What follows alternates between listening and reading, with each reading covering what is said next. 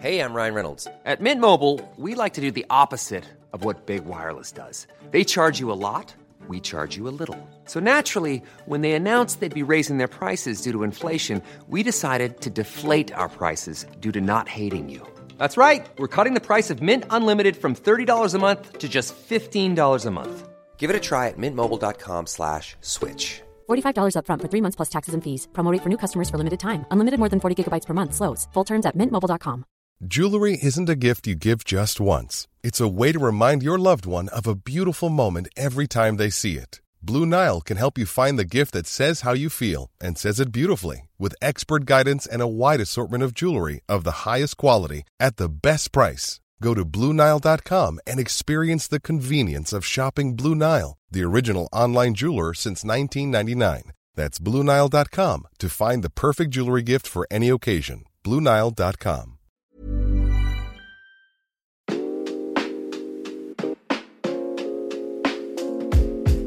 Welcome to the Book Pod with Corey Perkin, the fortnightly podcast that brings readers and writers together.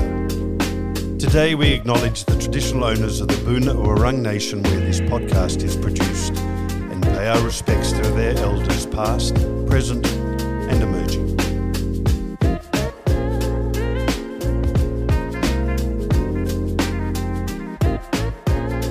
Welcome everyone to today's episode of The Book Pod. I'm delighted to welcome award-winning journalist and author Paul Daley to the pod room.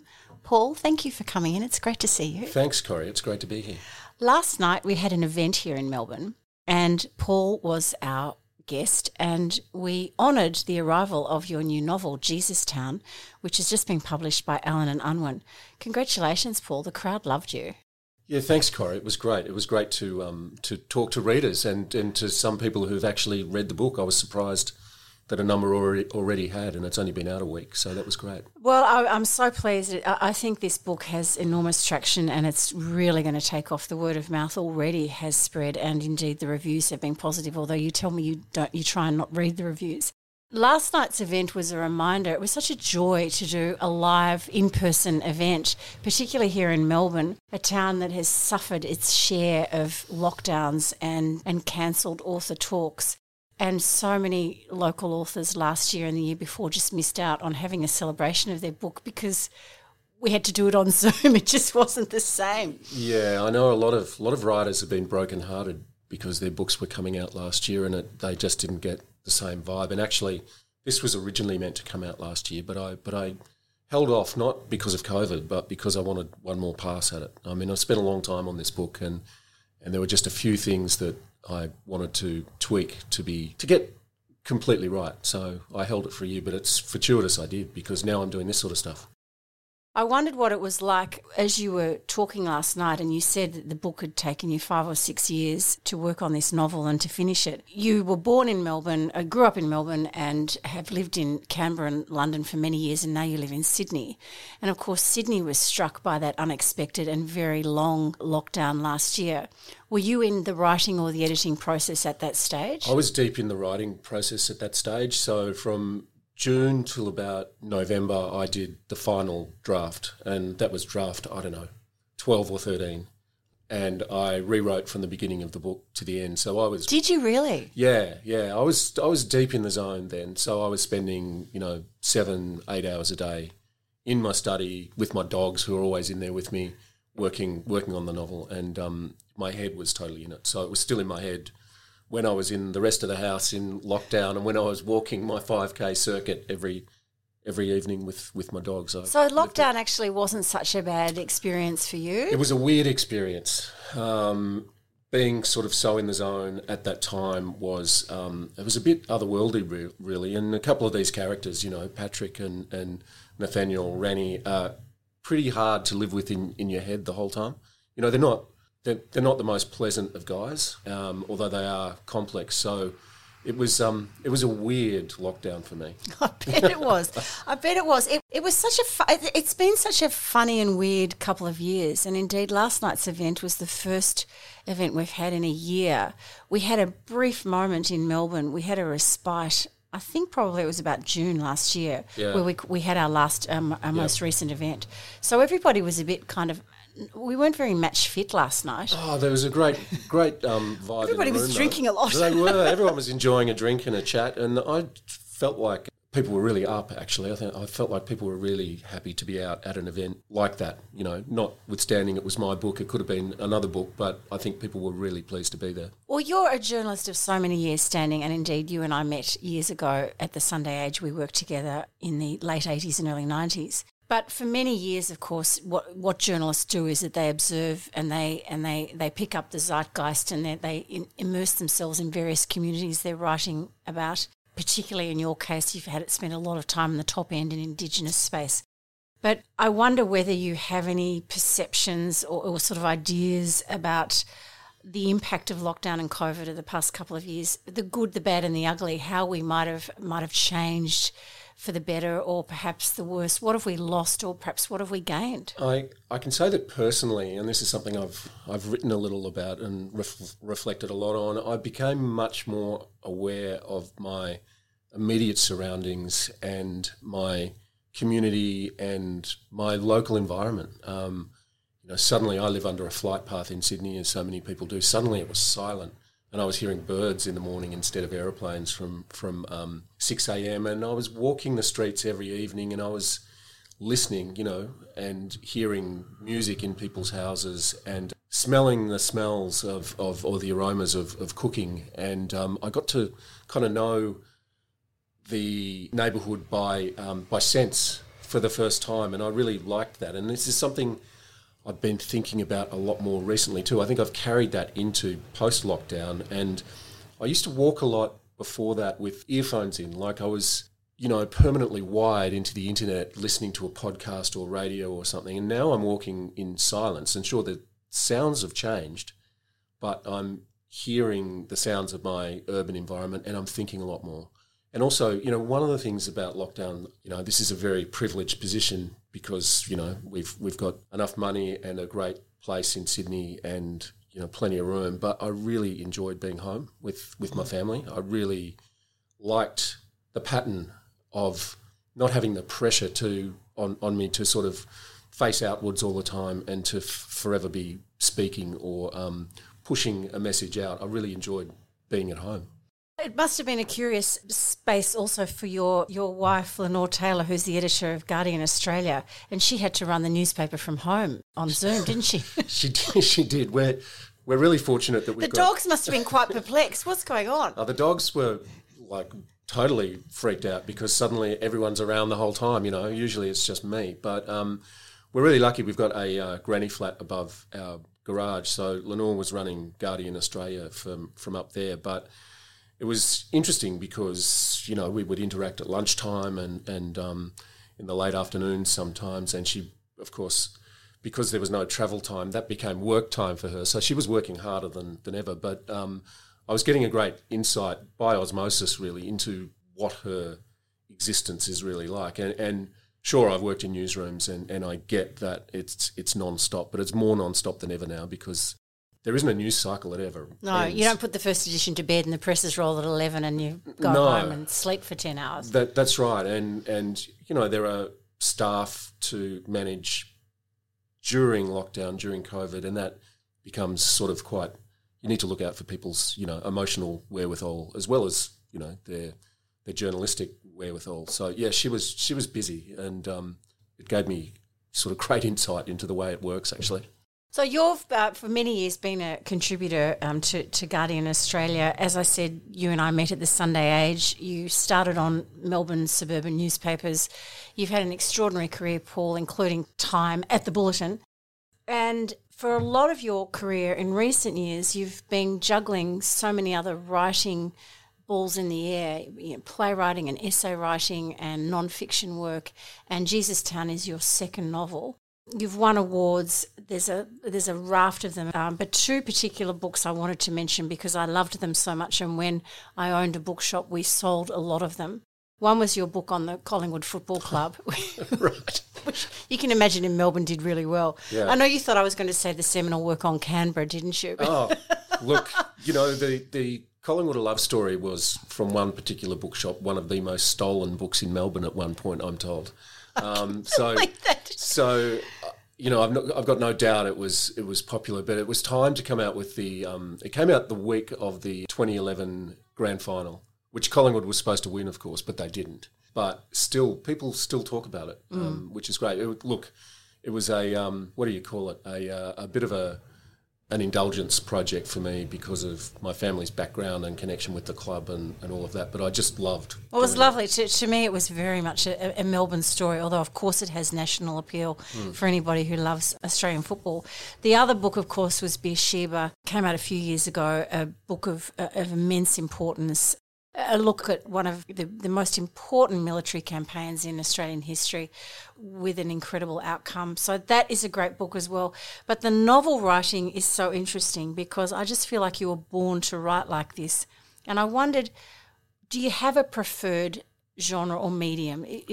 And does the idea come and then you work out, okay, I can see this perhaps as a non-fiction book or a fiction book? And specifically in relation to Jesustown, because I have a feeling that the nub of the idea of this might have come out from some of your journalistic work.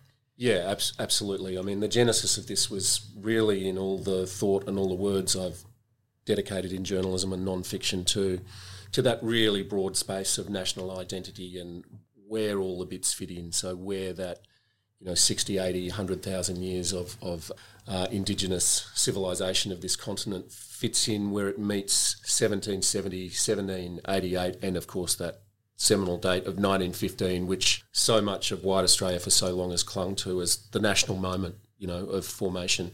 Even though we were defeated and pushed back by the Turks. Details, It's one of those things. It's extraordinary, isn't it, that we can form a national identity on such a botched military campaign?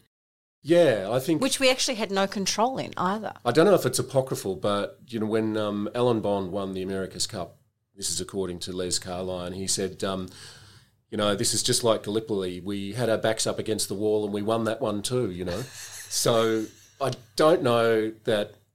I think times have changed a little bit, but there is this sense that it was the loss of so much blood and youth and the generational trauma that came from not just that operation, but the whole of World War I, all those men killed, 60,000 killed, 300,000, maimed. That was somehow this kind of spiritual beginning for the nation.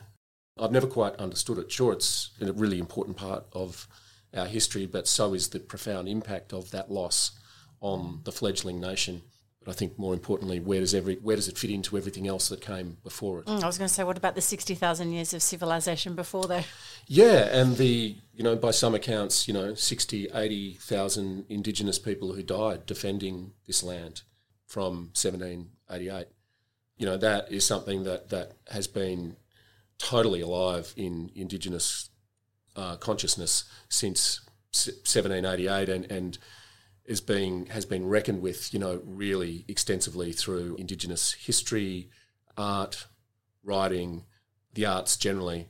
And, it's no accident that is now sort of come to the fore of national consciousness, but there hasn't been enough, in my view, non-Indigenous or white listening to that.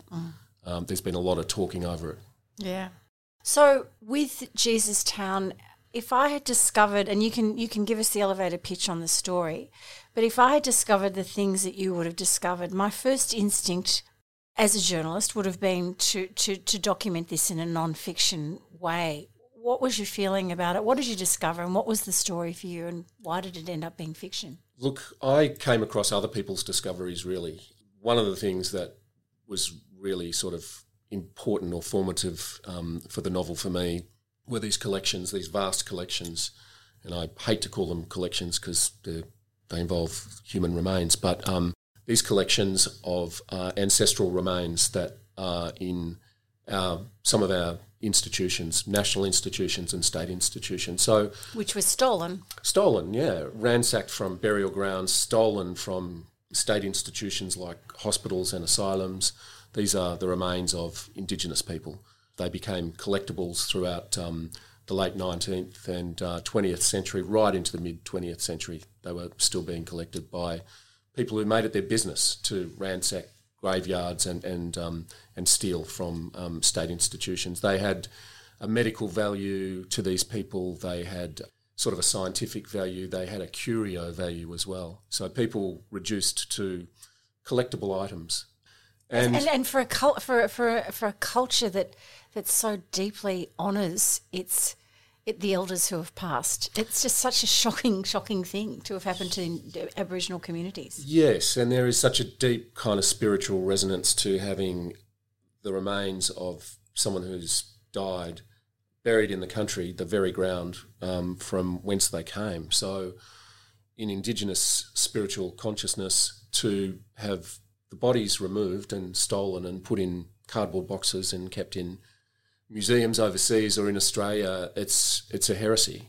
So there's this really imperative to get them back, but that's really hard to do. I mean, there was a room, a storage room at the South Australian Museum that I've been into that at one point had the remains of 4,600 people in cardboard boxes there, and that's quite a feeling when you're in there. But it really made me think, hey, this is testimony to some sort of colonial and post-colonial crime scene, and why aren't we all concerned with this? And in my mind... Can you explain the feeling? It was deeply unsettling. It was sort of funereal. It was also a feeling of presence. Like there was a heresy in that room. There were people in that room. They weren't just items in boxes, and there was a huge sense of injustice about it. Now, to the credit of that institution and the South Australian government, some of those remains are being reburied in a plot that's been given to the local Kaurna people by the South Australian Cemeteries Trust, and that's fantastic. But a lot of them can't be provenance. They don't know where they come from.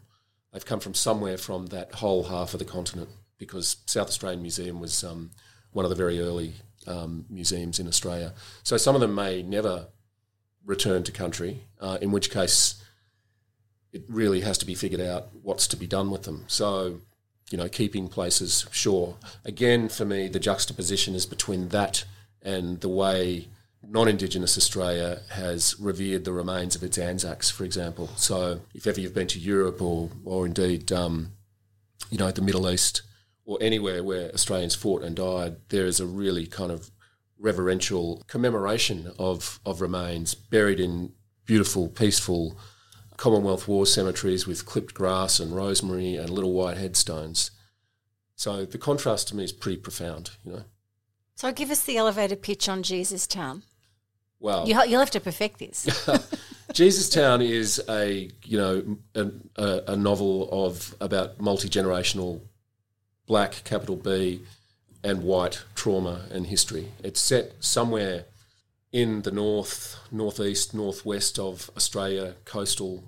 Jesustown, the name, just came to me. I needed a old mission town, and I'd visited a few and read about a lot. And it seemed to me that Jesustown was the perfect name. I read somewhere you drew a little drawing of what it might look like. I did. This is my HSC artist coming through. I have one of those inside me too. Yeah. I won the HSC art prize at the school I went to. Oh, okay. I'm not that good. And at one point I was going to go to art college. So for me it was either going to be writing, journalism or visual art. But anyway, I got out my coloured pencils once I'd sort of decided this is where the story was going to gravitate to, and I drew the place, with the old mission, the weird place called No Pass, the little cemetery, Tamar and Jericho's place up on the bluff, and the beach, and a few other things. And once I'd done that, I actually found I could write it. And one of the things I love doing in my journalism and longer form non-fiction and now fiction is writing about place. I really love describing sort of landscape and smell and sense of a place. So you very cleverly don't tell the reader exactly where this is on the north coast of Australia, but in your mind's eye, where did you have it?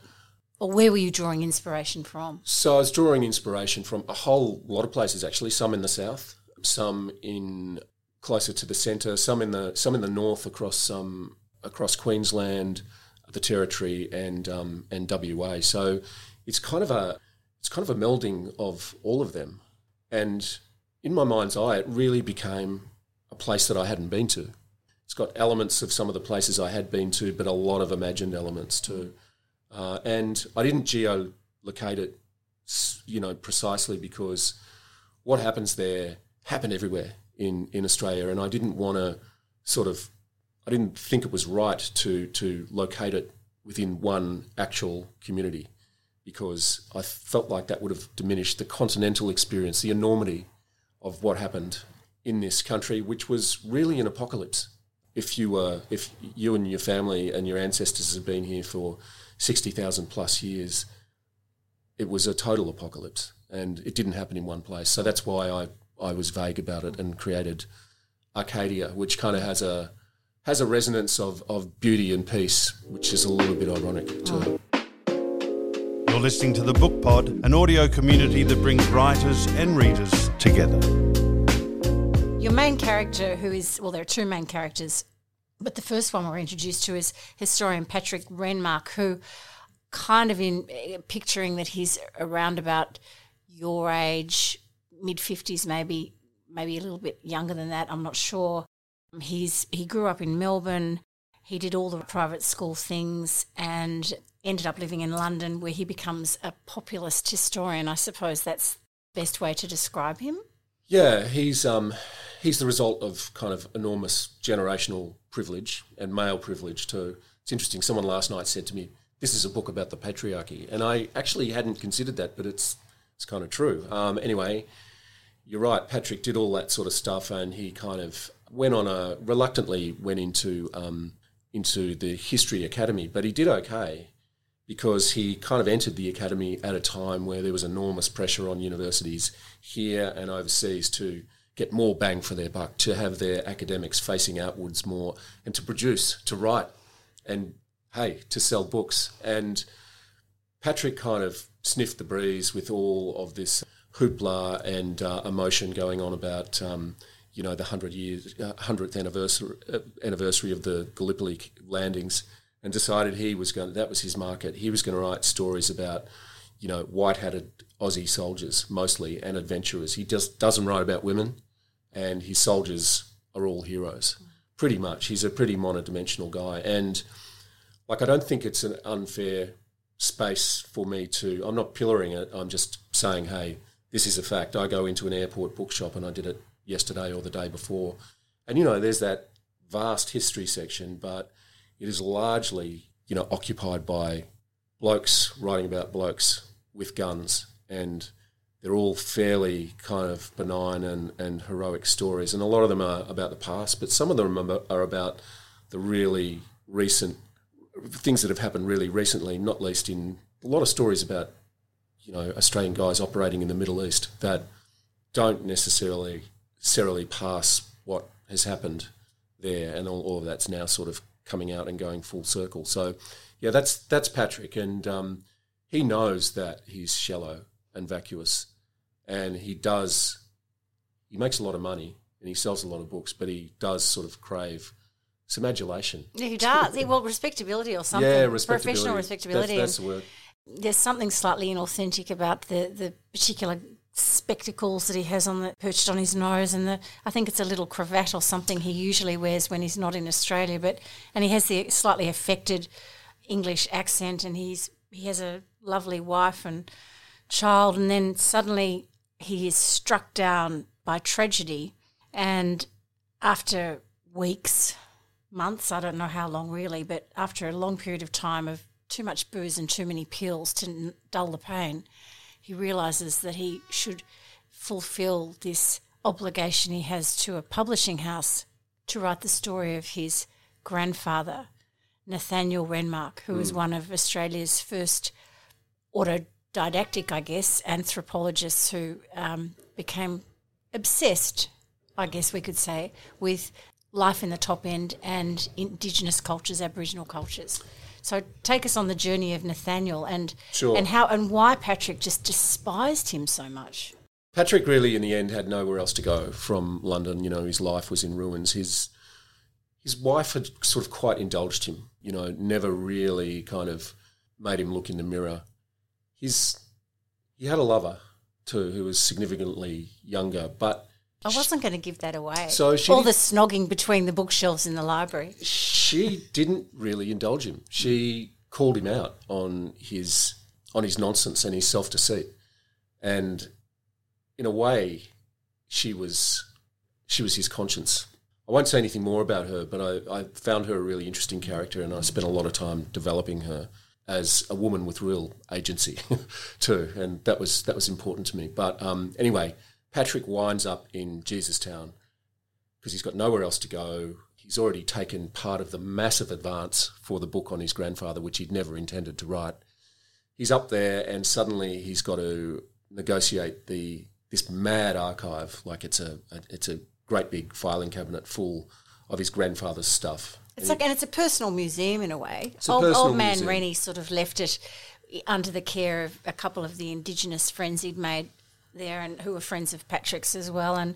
But it's just a quagmire of crap, isn't it? Well, it's unnegotiable, really. I mean, there's gold in there somewhere. You know, there's everything he ever wrote and thought is in there, but it's not ordered. You know, the other character, Jericho, who's a real historian, he was supposed to order it, but he's got other stuff to do, like bring the human remains home. Rennie was progressive for his day. He believed in Indigenous autonomy, that the people of Jesustown and Arcadia should just be left alone to get on with it, that white men should leave them alone. The only exception to that being him, because he wanted to be he wanted to do the inside job on who they were, to document them and to chronicle them. And as part of that, in the end, he brought through an American scientific expedition, really as a salve to his own ego, to show the world how much he knew. And so it was interesting. Best intentions lead to really terrible consequences. And his altruism, as paternalistic as it might have been, and it wasn't as paternalistic by any means as many of the missionaries and anthropologists operating at that time, but it has pretty bad consequences. And, you know, he'd been storied into this guy who was the saviour of the people. And Australian history, Australian frontier history is full of white saviour tropes. In the end, I really wanted to flip that trope and get people to ask, well, who was it that saved who? And what did he exactly do? And so as part of that, we play in the space of what's remembered, what's actual, and what's storified, what's become just story, you know? The character and his constant conflict, and later on in life when he realises that he actually did overstep the mark, that in a way he's almost like all the other carpetbaggers they used to jam, is quite incredible for me, because I come from a family of there were Methodist missionaries and ministers in my family, and one relative in particular worked on a mission up there, and I don't know this at all, but I would imagine it was at the time of taking children away because they thought it was the right thing to do, and putting them in institutions or bringing them to the missionary. And they're our family. And I wonder now, when they look back on that time in the 50s and 60s, what are the regrets, what are the feelings when you think that you're doing the right thing and in fact you've created part of the problem? People are complex, and, you know, a lot is forgiven in Australia as being sort of symptomatic of a certain time or epoch. The mission experience was really mixed, and, you know, in a way I'm not super qualified to talk about. I'm certainly not qualified to talk about its personal impact, but I've spoken to a number of people about it and read a lot about it, and some of the reading I've done is really disturbing. You heard a lot of stories last week during NAIDOC week about the cruelty that some families experienced in some missions. Some were really compassionate and genuinely altruistic. They all wanted to bring God to the, quote, godless natives, unquote. But and there was an imposition in that sense. Some embraced God, and of course that's part of the belief set of some Indigenous people today, melded with that deep traditional spirituality that's connected to country and the land, and a animated landscape made by the spirit animals. But, you know, for some, the experience was just one of cruelty and absolute oppression. And children were separated from parents. Older people were told who they could and couldn't marry. There was a lot of physical punishment, and there was a lot of sexual violence too. Some of it perpetrated by the missionary men. There are a lot of children in some places born to missionaries in those communities. So it's complex and it's difficult and it's really fraught. Well, you have a sense of all of that as you're reading about Jesustown, the place. And for Patrick, who is in his grandfather's shack drinking a fair bit of booze, but gradually that stops as well as he becomes more and more entrenched in this story. And you just kind of, you actually create, Paul, quite an anxiety in the reader, because we're willing this to have a good outcome. But when all skeletons are revealed out of the cupboard, is this a good or bad thing? And who knows what's going to happen to Patrick? But I'd love you to just introduce us to Patrick, if you wouldn't mind, if you can give us a little taste of it, a little taste of the book, and perhaps read something from Jesustown. Sure, love to.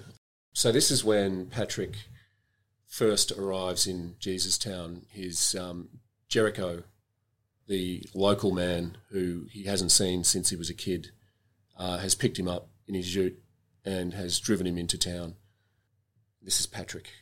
In my memory, this place was sprawling and bigger, with many more and larger buildings. Reality diminishes Jesustown. Some adults sit on their verandas or on big mats on the earth outside their houses. A number are busy making things, painting and weaving and carving. A number of women sitting on their haunches are making some sort of coloured mats. Men hack and sandpaper away at big pieces of wood. On another veranda, 2 men and a woman are untangling and mending a vast fishing net. I can't but wonder what else they all do all day. Perversely, though, to me, they do seem happy and busy, animated with talk and laughter as they share food and tend to the smaller children. The kids chase each other and the dogs. It's barely 11 in the morning. Between a number of the houses, small gardens have been dug out of the earth. I notice rows of greens, chilies, tomatoes, peppers, and golden heads of corn. Women, mostly the older ones, tend these veggie patches. It all exudes less deprivation and neglect than my memory allowed for, yet I have only reproving impressions of this place as grim, depressing, inhospitable, unseemly, impressions coloured by my mood. My body is tense. I don't want to stay here, not for even a day. The litter is not as bad as it was when I was a kid. Still, there's empty cans, paper packaging, old household appliances and plastic water bottles strewn about. A few plastic bags dance low to the ground, floating on the gusty wind like so many small lost souls. I open the window. The moist air is thick with aromas, animals, human, of damp wood and smoke, and things cooking on barbecues, in small fires, in drums, and in shallow pits. Of fried food from the shop, chicken, chips, dim sims, dimmies. Tamar and I used to buy fried dimmies and soy from that takeaway. It's all there. I say, Jericho, I don't mean to be rude. He interrupts. I just know what your next word is going to be. But. However, well, no, it's actually a serious question, and I'm genuinely interested in the answer. It's just that there seems to be, well, almost as much rubbish about as when I was a kid. Jericho says, fair enough, bro. The truth is, my people have never really understood white man's rubbish. We've never come to deal with it properly. A legacy of colonialism, you know. You see, we catch a fish, cook him, eat him, then we leave his bones in the fire. But you people, well, you pay someone to catch him, someone else to cook him and serve him to you in white cardboard. Then you go and eat him, and you leave the container for the rubbish man. What you see here is white man's rubbish. Blame the missionaries if you like. Blame Macca, the prick in the takeaway who gives us thick arteries and diabetes with his chips and fucking chicken salt. But don't blame us black fellas for white fella rubbish.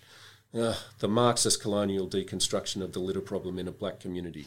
I hear my mother. If you can't say anything nice, I remain silent.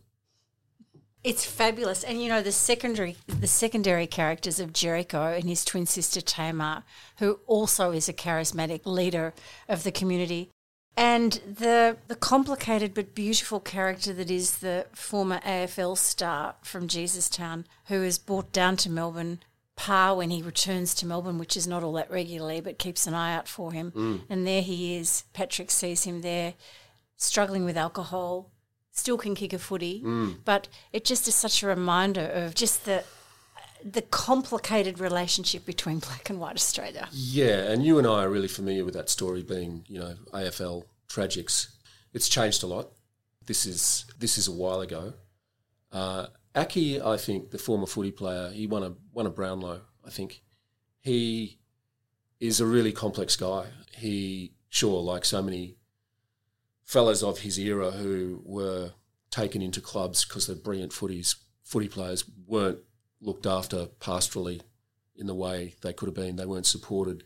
But he comes home and he's really wise. He knows a lot and he can see straight through Patrick. And Patrick weirdly gravitates towards him because I think Aki sees into him and sort of can see his malady and help him heal in a way. He makes him feel better. And this is, again, the thing I was trying to do, which is flip that sort of white saviour trope.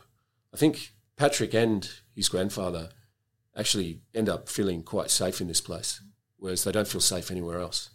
I think that's a really beautiful way of saying it. I certainly felt safe toward the end in Jesustown. I must say when the aeroplane arrived and Patrick gets off, you share his bewilderment at the different sounds and heat and dogs everywhere. Dogs are a big part of this story. Dogs are everywhere. Dogs are a big part of my life, you know. Well, they're in the book. There are a lot of them. Yeah. And, you know, there's often many dogs in those communities and they're much loved. And they're much loved. And this is the peace, but it gradually, the beat of his life, it just starts to settle and then he's on this massive investigation of his grandfather, which is pretty compelling. It is, and, you know, I got lost in that in the same way that he did, and I don't have any answer. You know, a lot of people say to me, I want to know what happened. Did he write the book? You know, did he ever finish doing what he went there to do? And it's really interesting because as soon as he gets there, you know, Auntie Amelia and Jericho and Tamar and even Aki, I think, say to him, we don't care whether you write the book or not. We don't really care why you're here, but you're safe here. And in a way, if he was ever the kind of guy who was self-aware enough to sort himself out, then maybe that is the only place where he could do it. I think there is a sense in the end that he's calmed, that he's kind of coming to terms with what he's done to himself and to people he loved. And I think that's a reckoning. But, you know, I don't know that there's any sort of finality to it. I don't know that he's redeemed. And, you know, there's quite an interesting ending, I think. But it doesn't tie everything up. No, not at all. But that's our job, isn't it, as readers? That's right. And, you know, I've been really gratified, you know, by a number of people who've read it saying to me, I've walked away thinking about it. I'm still thinking about what happened. And that's great because it means people are going to think about the other stuff in the book, like the terrible things that happened on the colonial frontier too. Well, it's a book, as I said last night at our event, it's a book that's laden with themes and issues and terrific characters. And I think just as a book club book, if nothing else, it is a fabulous book for us all to read, as are so many books that of recent times that follow Indigenous themes. I often find in book clubs that they make the most fabulous fodder for discussion. So I'm really glad that we've got this with us. Yeah, well, thanks, Corrie. I think Australia's at a point where, you know, it's really starting to think much harder about all of these things. And, you know, I know a lot of black writers have done like enormous amounts of fantastic work in this space. And my feeling, you know, I thought very hard about whether I was going to write this book in the same way as I've thought very hard about, you know, writing non-fiction in the Indigenous space. And one of the things that made me want to do it was black, capital B, writers, journalists saying to me, hey, you know, we carry the load for all of this. We are forever telling the colonisers, the white people, the white readers, what they need to know about what happened. It's time that that load was shared. And I kind of thought I should use whatever small voice I have to be a part of that. So it was really important to me in that sense. Well, your two characters, Patrick and his grandfather, really do that, Paul. So what's the next writing project on the agenda? You're going to take some time off, I understand. Yeah, I'm taking some time off journalism stuff, so I won't be writing for The Guardian again until probably about next March. So I'm around a bit more present for family, which is great because while I was there physically, I wasn't always there when I was finishing this. Oh, you would have had Patrick and old man Rennie chatting to you. Yeah, on my shoulders constantly and in my dreams as well. So I started writing something else a little while ago, and I'm really interested in notions of male friendship and how men support each other or otherwise as they get older. and how they interact, and how that might have changed from the times when they were younger. So really, I'm sort of going to the well of kind of my own experience and stuff that happened to me as a student, and I really want to write about Sydney, but I grew up in Melbourne and I was a student here, and I just went past my old student house in Hoddle Street actually, and so it's really sort of digging into my own past, but I'm developing these characters who catch up later in life, having known each other when they were much younger. I love the idea of a reunion story. Yeah, it's good, isn't it? I mean, the big chill, Dare I say, the ABC, when they commission television shows, they also love a reunion. They do, don't they? Yeah. Could be working in your favour. So tell us, if you were marooned in the top end or indeed on a desert island, what would be your chosen book to have with you, or indeed author or authors that you'd love to have with you? You know the answer to that. It's I'd have George Johnson's Meredith trilogy, My Brother Jack, Clean Straw for Nothing, and A Cartload of Clay. I've had a really... We have to say here that you and I share an absolute obsession with George Johnson. Yeah, absolutely. And I was thinking last night, I was actually talking to my sister about it, and I was thinking, gosh, your dad would have known him. Yeah, probably. Well, I would say. Yeah, I would have thought their paths would have crossed because George was at the Argus. Dad didn't start in journalism until just after the war, but I'm sure there would have been.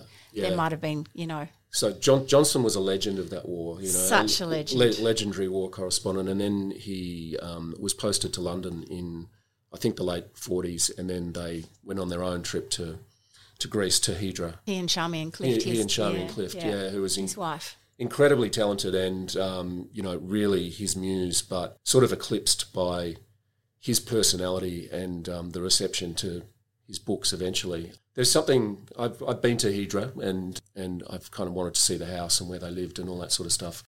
But there is something about his books, particularly the first one, My Brother Jack, that sort of introduced me to another wartime Australia, to that period after the First World War, where there was really this generation of crippled men emotionally and physically wandering these streets, Melbourne. And he wrote so evocatively about Melbourne of that time, and then about how that mood carried over into the Second World War. So it's really an anti-war book in some ways. And it's another thing that's kind of set me thinking about all this Anzac stuff and the way it's been lionised. But I'm not sure I'd want to be stuck on the island with George, because I think he could be pretty difficult company. But I'd certainly... There'd be a bit of booze involved there too if you could get it onto the island. Certainly keep his books with me. Oh, I think that's a really good choice. And I would also throw in there the collections of Charmian's own newspaper articles and columns that she used to write. So I'm reading that at the moment. Oh, she's such a great writer. I'm carrying it around in my bag because it's easy to dip into and out of. Yeah. When I haven't got a lot of, bandwidth at the moment, and I was reading some of it yesterday. And she was a fantastic writer, really good writer. I think she's a better writer than him. I actually think so too. And it's interesting that, I don't know if you read Polly Sampson's novel about them on Hydra. Yeah. Fantastic novel. Name escapes me at the moment, but I can see the cover. I can see the cover on the bookshelf. And she's a British writer. She's a really interesting writer, actually, and her partner is David Gilmour from Pink Floyd. Really? Yeah. And she became totally captivated by Charmian. And she writes about how, when he was writing My Brother Jack on Hydra, he was at the end of his health. He was alcoholic. He was really not a successful writer. He would sit there typing and pass the pages to her, and she would read them and say yes or no. Now, I don't know if that's true or not. I had a sense that there was great truth in it. And then, anyway, he comes back to to Sydney, invalid, and kind of this is his last shot, and he's written the great Australian novel, and he wins the Miles Franklin. But life wasn't good, and bad things happened to them both and to the family. And to the children. It's a very sad story, actually. It's a great story, so could you please write that one? I know I keep nagging you. That would be great. Paul, I have just loved our chat today, but also last night too. I think Jesustown is just a monumentally important novel, and I think probably at the end of the year when the reviewers do their assessment of what packed a punch and what did well, Jesustown will be right up there. Congratulations to you for this beautiful book. Oh, thanks, Corrie, and thanks for all your support and interest in the chat today. It's been wonderful. Thanks for joining the Book Pod. No worries.